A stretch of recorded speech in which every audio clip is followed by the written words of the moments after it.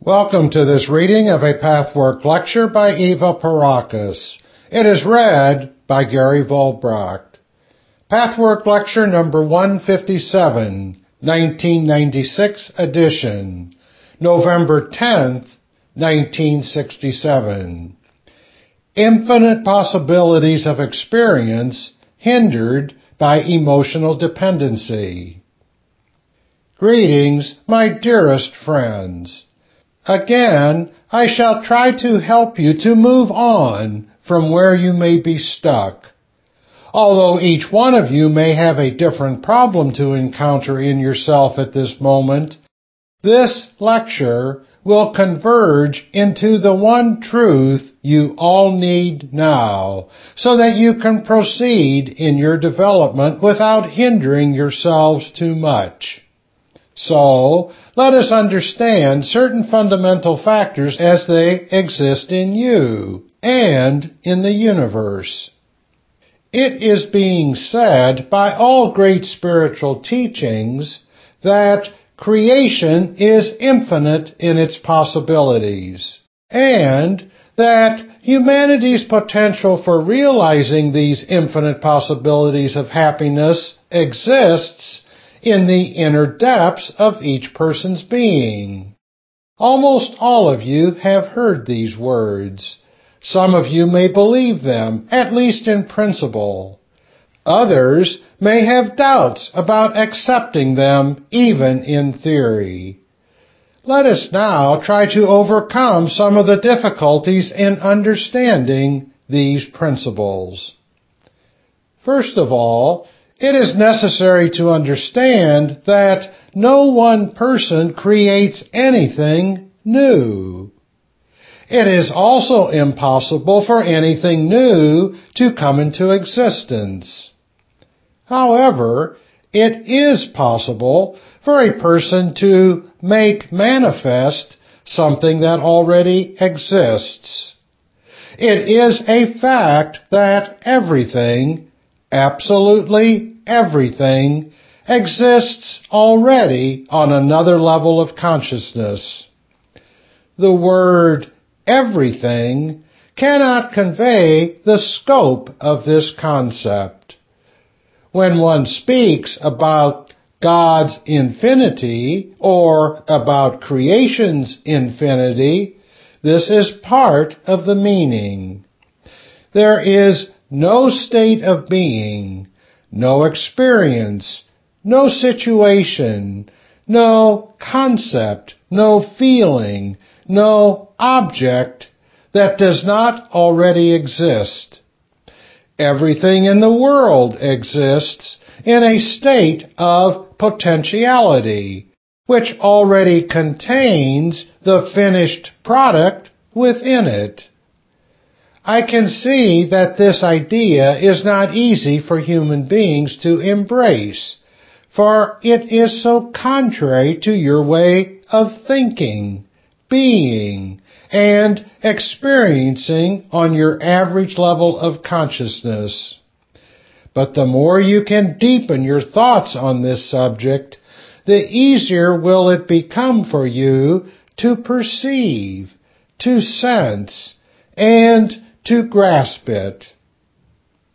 Knowing and understanding this principle of creation, that all exists already, and that human beings can make these existing possibilities manifest, is one of the necessary prerequisites to experiencing the fullness of life's infinite potential.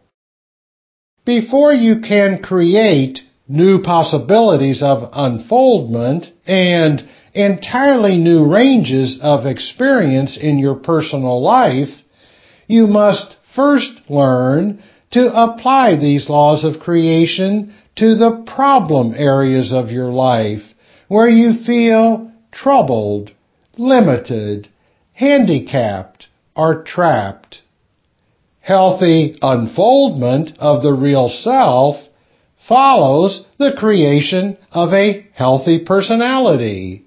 This can happen once you learn and comprehend that the laws of creation can work only if you apply them first to the troubled areas of the personality. Whatever possibility you can conceive of, you can realize. Suppose you are immersed in a conflict from which you cannot see a way out. As long as you do not conceive of a way out, you truly cannot realize the already existing possibility of a resolution. If your concepts about the way out are hazy or unrealistic, so will be the temporary solutions that will appear to you as the only possibilities. The same applies to your life as a whole. If you truly comprehend that an infinite number of possibilities exist in any given situation, you can find solutions where it was hitherto impossible to do so. It is your prerogative as human beings to make use of these laws of creation and to reach out so that these infinite possibilities can unfold, enabling you to partake fully of life's offerings. If your life seems limited, it is only because you are convinced your life must be limited. You cannot conceive of anything more than what you have experienced up until now and are experiencing in the present. This is precisely the first handicap. Therefore, in order to expand your own possibilities of happiness, your mind must grasp the principle that you cannot bring something to life if you cannot first conceive of it. This sentence should be truly meditated on, for understanding this concept will open new doors for you. You should also understand that there is a vast difference between conceiving of further possibilities of expansion or happiness on the one hand, and daydreaming on the other. Wistful, resigned daydreaming that grabs fantasy as a substitute for drab reality is not at all what is meant here, and is, in fact, a hindrance to the proper conceiving of life's potentials. You need to have a vigorous, active, dynamic concept of what is possible in reality. When you know that something you wish to bring about exists in principle, you have made the first step toward realizing it. Therefore, I invite every one of you to contemplate what you truly conceive of as possibilities for your life. If you examine yourself closely, you will find primarily that you conceive of negative possibilities, which you naturally fear, wish to avoid, and defend yourself against. When you use most of your psychic energies to defend yourself against possible negative experience, your motivation is negative. Negative motivation does not necessarily imply a destructive intent. For that matter, a positive motivation in this context could also mean a very destructive intent or aim.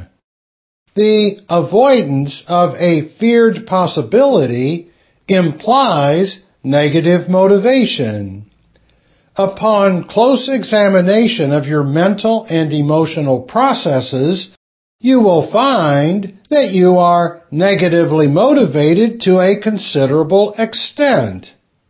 This is one of the first obstructions which enclose you in an imaginary and unnecessary prison. This applies, of course, to all levels of your personality.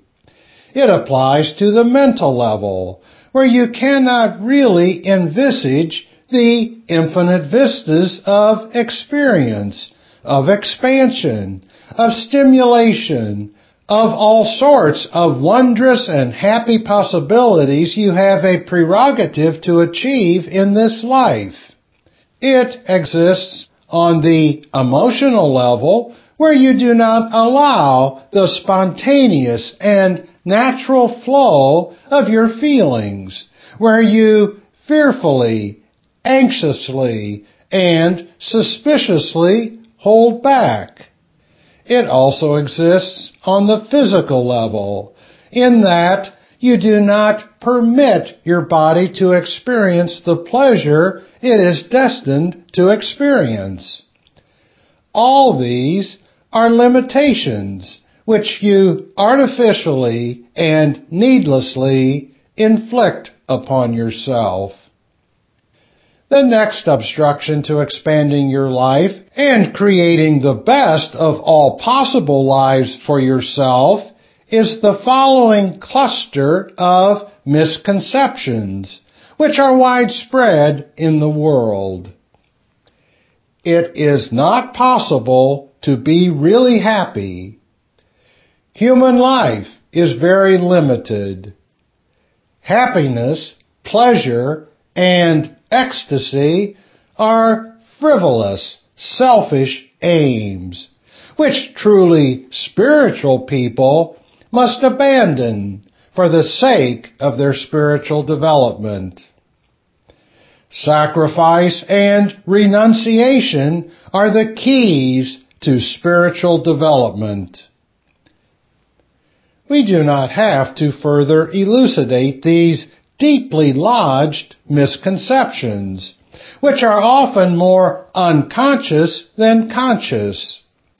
But it is necessary for you to discover the subtle way in which you abide by such general concepts, no matter what you consciously believe.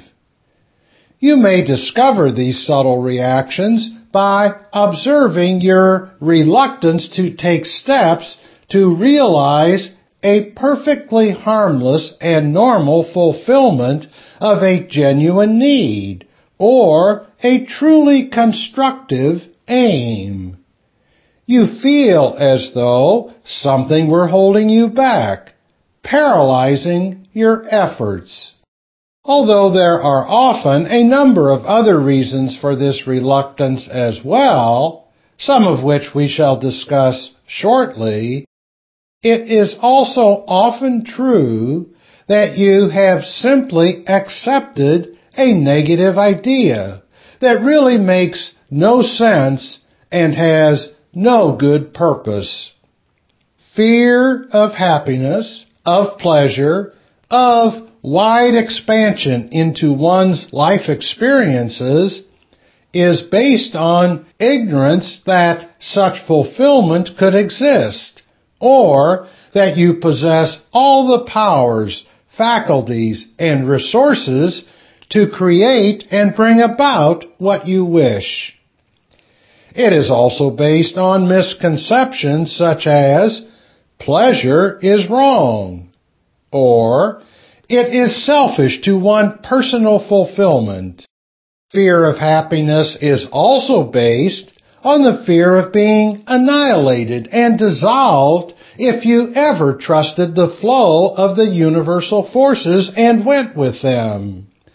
Such trust necessitates letting go of the ego will and the ego forces, and then surrendering to the beneficial forces of your deep nature. Every single human being in this world harbors an attitude of fear and weakness. Because this corner of the personality usually induces a strong shame, it is kept secret, often even from the conscious mind. Many a different device is invented in order to hide this weakness and dependency, which makes you feel utterly helpless, unable to assert yourself, and even unable to protect your truth and integrity. When it comes to this area of the soul, one is constantly compelled to sell out and betray oneself in order to ward off disapproval, censure, and rejection. The need to be accepted by others is usually less shameful than the means to which the personality resorts to placate and appease others. The ways of defending yourselves are psychologically so fundamental that you cannot get far in your self-purification work unless you work on seeing how they function in your life. All the defense mechanisms you have discovered, and perhaps even begun to remove, are either your ways of obtaining what you consider to be the apparently vital acceptance of others, or your ways of hiding your shameful submission, often by an apparently opposite attitude of indifference, hostility, or compulsive and blind rebellion and over-aggressiveness. Few things give human beings as much pain and shame as this inner, fearful, weak spot, which makes them feel impotent and compelled to sell out. You already know, my friends, that this area of the personality has remained a child. The child does not yet know that the whole of the personality has grown up and is indeed no longer helpless and dependent. Infants and young children truly are helpless and dependent on the parents. But in the childish corner of your being, you either do not know or do not want to know that this is no longer true. The young child is dependent on its parents for all the basics of life: shelter, food, affection, protection, and, last but not least, for the very necessary supply of pleasure. A human being cannot live without pleasure. To deny this truth is one of the most harmful errors. Body, soul, mind, and spirit wither without pleasure. As an adult, you are able to find, through your own efforts and resources, your own shelter, food, affection, and safety. So you are also able to do the same with pleasure. In all these areas, you must have contact, cooperation, and communication with others in varying degrees. You cannot provide yourself with any of these necessities without interacting with other people. But this interaction is entirely different from the passive, weak dependency of the small child. The thoroughly adult person uses his or her own best forces, intelligence, intuition, talents, observation, and flexibility to get along with others in giving and taking. Your adult sense of fairness makes you sufficiently pliable to give in, and your sense of self makes you sufficiently assertive not to be stepped on and abused. The often fine balance in these forces of communication cannot be taught. It can only come through personal growth. The child is incapable of achieving this balance. It is rigidly one-sided in its insistence to receive, for this is its need. The same applies to pleasure. The child must have the parent's permission to establish and utilize the source of all pleasure deep within itself. Through the parent's permission, the child will develop the strength and security to make meaningful contact. When you still need another person to permit you to experience pleasure, you are still in the position of the child or infant.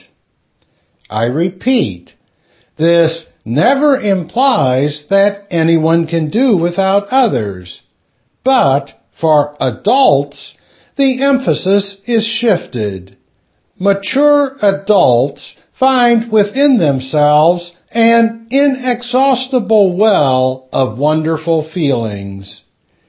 Insecurity and weakness cannot exist when these feelings are activated. When part of your development is arrested, you wait for another person, a parent substitute, to make it possible for you to draw on the deep source of your own rich feelings. You know of and yearn for these pleasurable feelings, but you do not know that you are no longer a child dependent on others for being allowed to activate and express these rich feelings.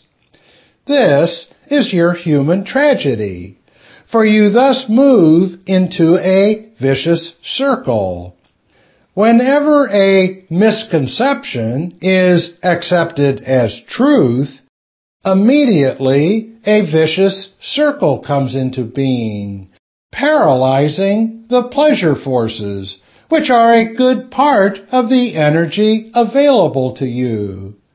Your life thus becomes dull and lusterless.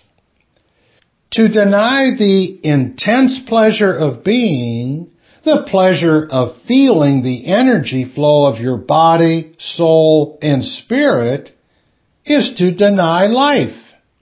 When a child suffers such denial, its psyche receives a shock from the repeated absence of pleasure, and, therefore, the repeated presence of unfulfilled yearning. The shock prevents growth in this one area, so that the whole personality grows lopsidedly. Your adult conscious mind ignores the fact that a crying, demanding, angry, and helpless child still exists within you. Your adult believes that you have grown up entirely. Yet, on the unconscious level, where this child exists, you are unaware that you have grown up and no longer need parental permission or a parent substitute as your source of pleasure and life. You do not know that you are free to move toward pleasure, toward your own fulfillment, toward the realization of your own powers to obtain whatever you want and need. This is one of the most fundamental splits in the human personality. Let us now look a bit closer at this hidden corner of your psyche where all of you have remained children. Where do you ignore this fact? And where does your inner child ignore the rights and powers of your adult state? The particular vicious circle I mentioned before is this. When you do not know that everything in the universe already exists, and that you can recreate it all by manifesting it in your own life, you feel dependent on an outside force or authority for all your wants and needs. Because of this distortion of the facts, you wait for fulfillment from the wrong source. Such waiting keeps your need perpetually unfulfilled. The more unfulfilled it is, the more urgent the need becomes. The more urgent the need, the greater your dependency, your hope, and the more frantic your attempts to please the other, who is supposed to fill your need. You then become desperate. The more you try, the less you fulfill your need, precisely because your attempts are unrealistic. Consciously, you know none of this. You do not know what forces drive you, nor even in what direction you are driven.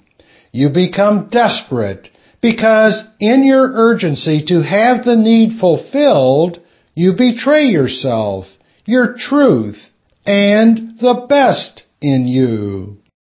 Your frustrated striving and your self-betrayal create a forcing current.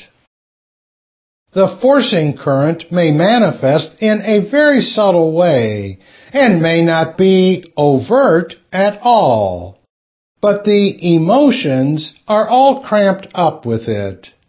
This must inevitably affect others around you and have its lawful and appropriate consequences. Any forcing current is bound to make others resist and shrink back, even if what they are forced to do is for their own benefit and delight. Thus, the vicious circle continues. The continued frustration, which you believe to be caused by the other person's mean refusal to cooperate and to give, brings into your soul rage, fury, perhaps even vindictiveness, and varying degrees of cruel impulses. This, in turn, weakens the personality even more as guilt comes up. You conclude that your destructive feelings must be hidden so as not to antagonize this other person whom you perceive as the source of life. The net of entanglement becomes tighter and tighter. The individual is completely ensnarled in this trap of misconceptions, distortions, and illusions, with all the destructive emotions that follow suit. You find yourself in the preposterous position of craving the love and acceptance of a person whom you hate and resent for having left you unfulfilled for so long. This one-sided insistence on being loved by a person one deeply resents and wishes to punish increases the guilt. For the ever-wakeful presence of your real self flashes its reaction into a mind that is unable to interpret and sort out the messages of the real self from those that come from the child inside. The fact that your need is not fulfilled by the other also weakens your conviction that you have a right to the pleasure you so much desire. You vaguely suspect that you may be wrong to even want this pleasure. Thus, you begin to displace the original natural need and desire for pleasure into other channels, where they are sublimated. Other, more or less compulsive needs come into existence. All the while, you are torn between the force of the deeply hidden original need and the doubt that you have a right to its fulfillment.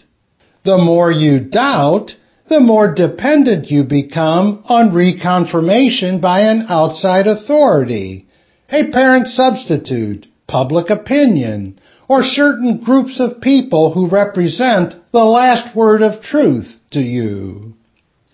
The more this vicious circle goes on, the less pleasure remains in the psyche, while unpleasure accumulates. Such a person must increasingly despair about life and doubt that fulfillment is possible. There comes a point when a person inwardly gives up. There is not a single human being who does not harbor within such a weak area, at least to some degree. In this secret corner, you feel not only helpless and dependent, but also deeply ashamed. The shame is due to the methods you employ to placate the person who, at any given period, is supposed to fulfill the role of the authority and grant you what you need in the way of pleasure, safety, and self-respect. The forcing current says you must, and you make demands on others to be, feel, and do what you need and desire. These demands may not manifest outwardly at all. In fact, on the surface, you may totally lack self-assertion. Your inability or difficulty to healthily assert yourself is a direct result of having to hide the underlying shameful and threatening forcing current. It is threatening because you know quite well that if it shows openly, it will evoke great censure and disapproval, and possibly even overt rejection. I invite all of you to vigorously face this area in yourselves. Some of you have done so already. Others are still struggling with it and have only half-heartedly admitted its existence. Perhaps some of you may still have to face up to it, but all of you must tackle it if you wish to realize life's and your own best potentials, and if you wish to discover your own infinite powers to create infinite goodness in your life. The stronger the "you must" is secretly thrown at others, the more you inactivate your own powers. The result is that you become paralyzed and inactive in body, soul, and mind. This inactivity keeps you from moving into your own nucleus, the place where all realistic promise and all potential for every kind of fulfillment and delight exists. You inadvertently make yourself hang on to others, which must elicit hate in you. Finding the treasure of your own nucleus, on the contrary, makes you free. Then, contact with others becomes a delightful luxury that elicits love. By continually using inner covert pressure on others because you believe you are dependent on them, you diminish your available energy supply. If energy is used in its natural, correct, and meaningful way, it never exhausts itself. You know this, my friends. Energy only exhausts itself when it is wrongly used.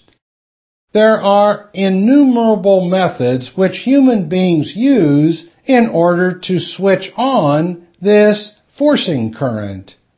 They include compliance in varying degrees, passive resistance, spite, withdrawal, refusal to cooperate, forceful outer aggression, intimidation, and persuasion through false strength and assumption of an authority role.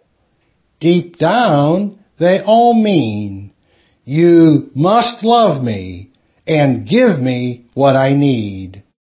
The more blindly you are involved in this way of being, the more you weaken and then further alienate yourself from the center of your true inner life, where you find all that you can ever need and want. In order to reorient the soul forces toward health and restore their true nature, the following has to happen. Let go of the particular person or persons from whom you expect your life fulfillment, and whom you simultaneously resent for this very fact. You must all recognize that you place expectations and make demands on others which no one else but you yourself can fulfill. All you need and long for, including real love, can only come when your soul is fearless and you know that the strength of your feelings with which you can give and receive love is located within you. For as long as you hang on to another person in the way of a child, denying the adult you are, you enslave yourself in the true sense of the word. The more you do this, the less you can either receive or give, and the less real feelings of any sort about any vital experience can find their home within you. Because fear and anger take up most of the room in your psyche, it is essential to let out these negative emotions in the way you learn to do in the path work, where no one is harmed. Letting out fear and anger makes room for the good feelings. So many of you are still locked and paralyzed. Expressing fear and anger is the last thing you want to do. Even if you admit to such negative emotions in principle, you still prefer to act them out in unconsciousness, rather than expressing them directly and taking the responsibility for them. You still claim a false perfection, even though you do not really believe that it exists in you any longer, in order to favorably dispose others toward you. Also, you cling for dear life to negative emotions because you fear positive feelings. This is yet another aspect of the same vicious circle. The less you see yourself as responsible for the negative feelings you still possess, as well as for your right and ability to create happiness, the more you must live in fear. Consequently, the more you must do something to eliminate that fear. Thus, negative motivation comes about. You live a makeshift life of avoidance rather than create an expansive, unfolding life filled with positive experience and pleasure. You aim to avoid the threat of expressing your own negative feelings because they would spoil your obtaining from others everything which you must, in fact, obtain from within yourself. You stake your salvation on others, from whom it can never come. Your reorientation to life, apart from the fundamental necessity of recognizing all these negative aspects, must always begin with the willingness to let go. This cannot be forced upon one who has not been made aware of the dependency itself in very exact ways. But once this is the case, it becomes possible to give up what one has been so tightly holding on to. This loosening up must occur to bring about a change in the balance structure of soul forces so that benign circles can begin to perpetuate themselves. You also need to be willing to dispense with your rationalization that appears to make your case seem justified. For you can always succeed in presenting your life to yourself and to others as though your wishes, needs, and demands on others are not only justified, since there is nothing wrong with them, but are also beneficial for the other person. This may even be quite true, as far as it goes. What you want in principle may indeed be good and within your right. But when using a hidden emotional forcing current, you go about seeking satisfaction in the wrong way and not granting the other person the same freedom you wish for yourself. You do not give the other person the right to freely choose whom to love and accept, or the right not to be rejected and hated for asserting this freedom. You do not even give the other the right to be wrong without being hated and totally denied. This is a freedom which you very much wish for yourself, and you deeply resent others when they do not grant it to you. You are unable to defend yourself in an adequate way in such cases only because, on certain emotional levels, you do not grant this same freedom to others. When you look very closely, you will find this to be true.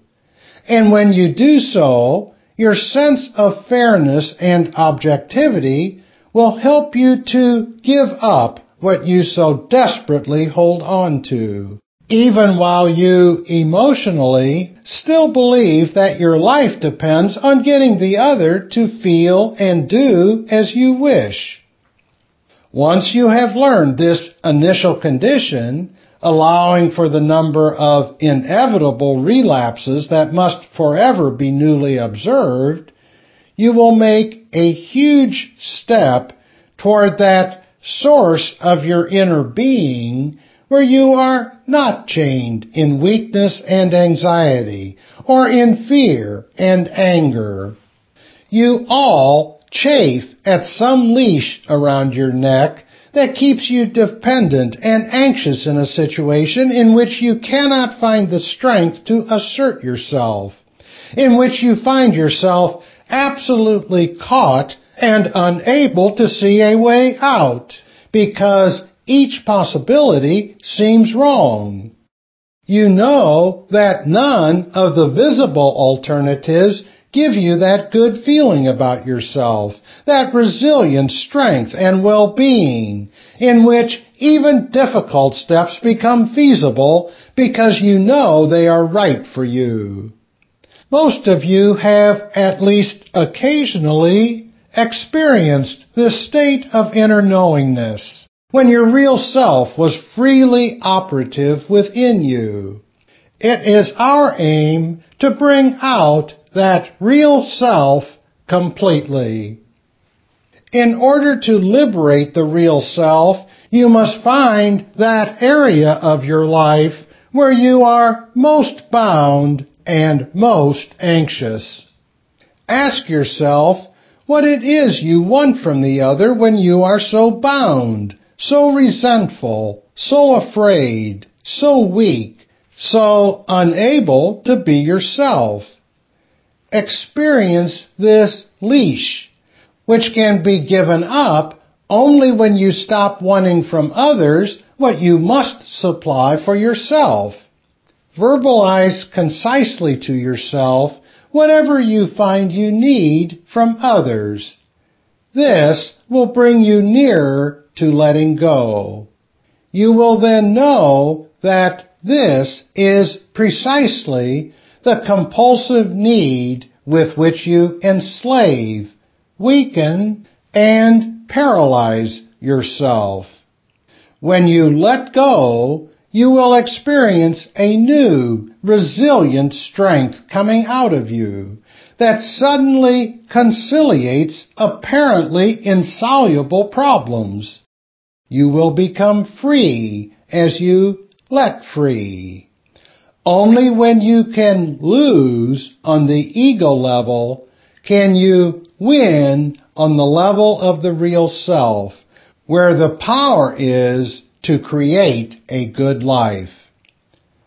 Conversely, your inability to give up, to be fair, to let others free, your insistence to win and have your way, and your refusal to lose on the ego level make it impossible for you to win where it counts and where you would find your real strength.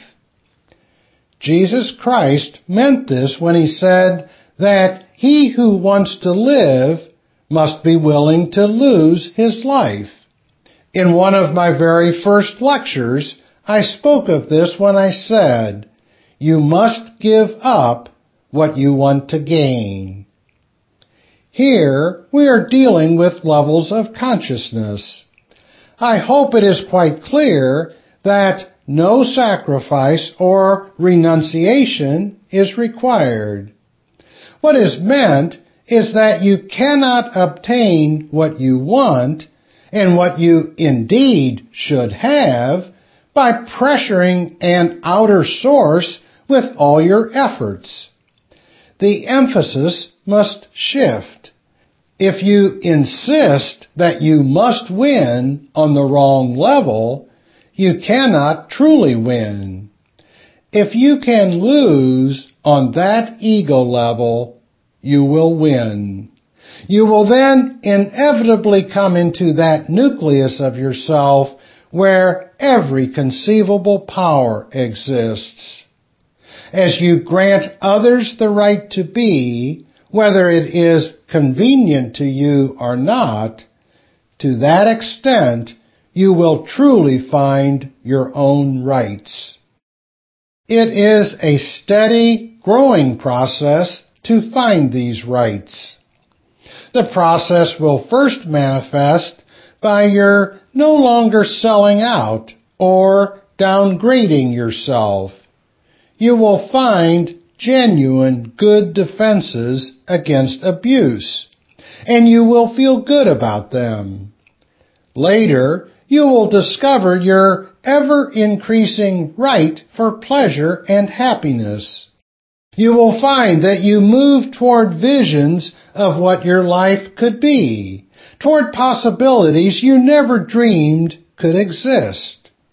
You will suddenly permit yourself pleasure. You will no longer cramp up against it, as you inadvertently continue to do now. You will stop undermining the spontaneous processes, and you will learn to trust them. This will open a richness of life and a security that truly are heavenly. By letting go and giving up your inner forcing current, you will experience the beauty of free, unforced relationships. When you live in the old dependency pattern, you force others to make them do what you want. Thus, you have mutual forcing currents. This weakens you and creates a host of negative emotions, which cause you to lose contact with the nucleus of your real being, as well as with your good feelings. When you can lose gracefully, you will find a treasure within, a new way of life, which is an entirely new venture on which you are just embarking. The areas in your life where you feel so weak and so trapped will cease to exist.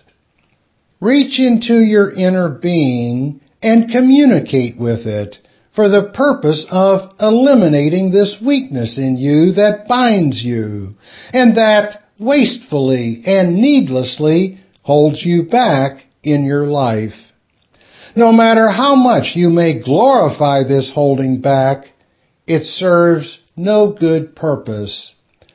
All of you do hold back in one way or another, just as humankind has done for millennia, by saying that pleasure is wrong and frivolous and unspiritual. You may have your own private excuse to beautify your weakness and apparently make an asset out of it. Yet, in following this reasoning, you cannot really come face to face with yourself. Only by coming face to face with your weakness and dependency, with your forcing current that says to others, "You must," can you also come face to face with your strength and beauty, and with all the potentials that exist in you in a way you cannot even fathom yet. Be blessed by the great strength that is here now, but even more so by the great strength that dwells in you. Be in peace. Be in God. This has been a reading of Pathwork Lecture number 157. For more information about other Pathwork materials and programs, please visit the International Pathwork Foundation website at www.pathwork.org.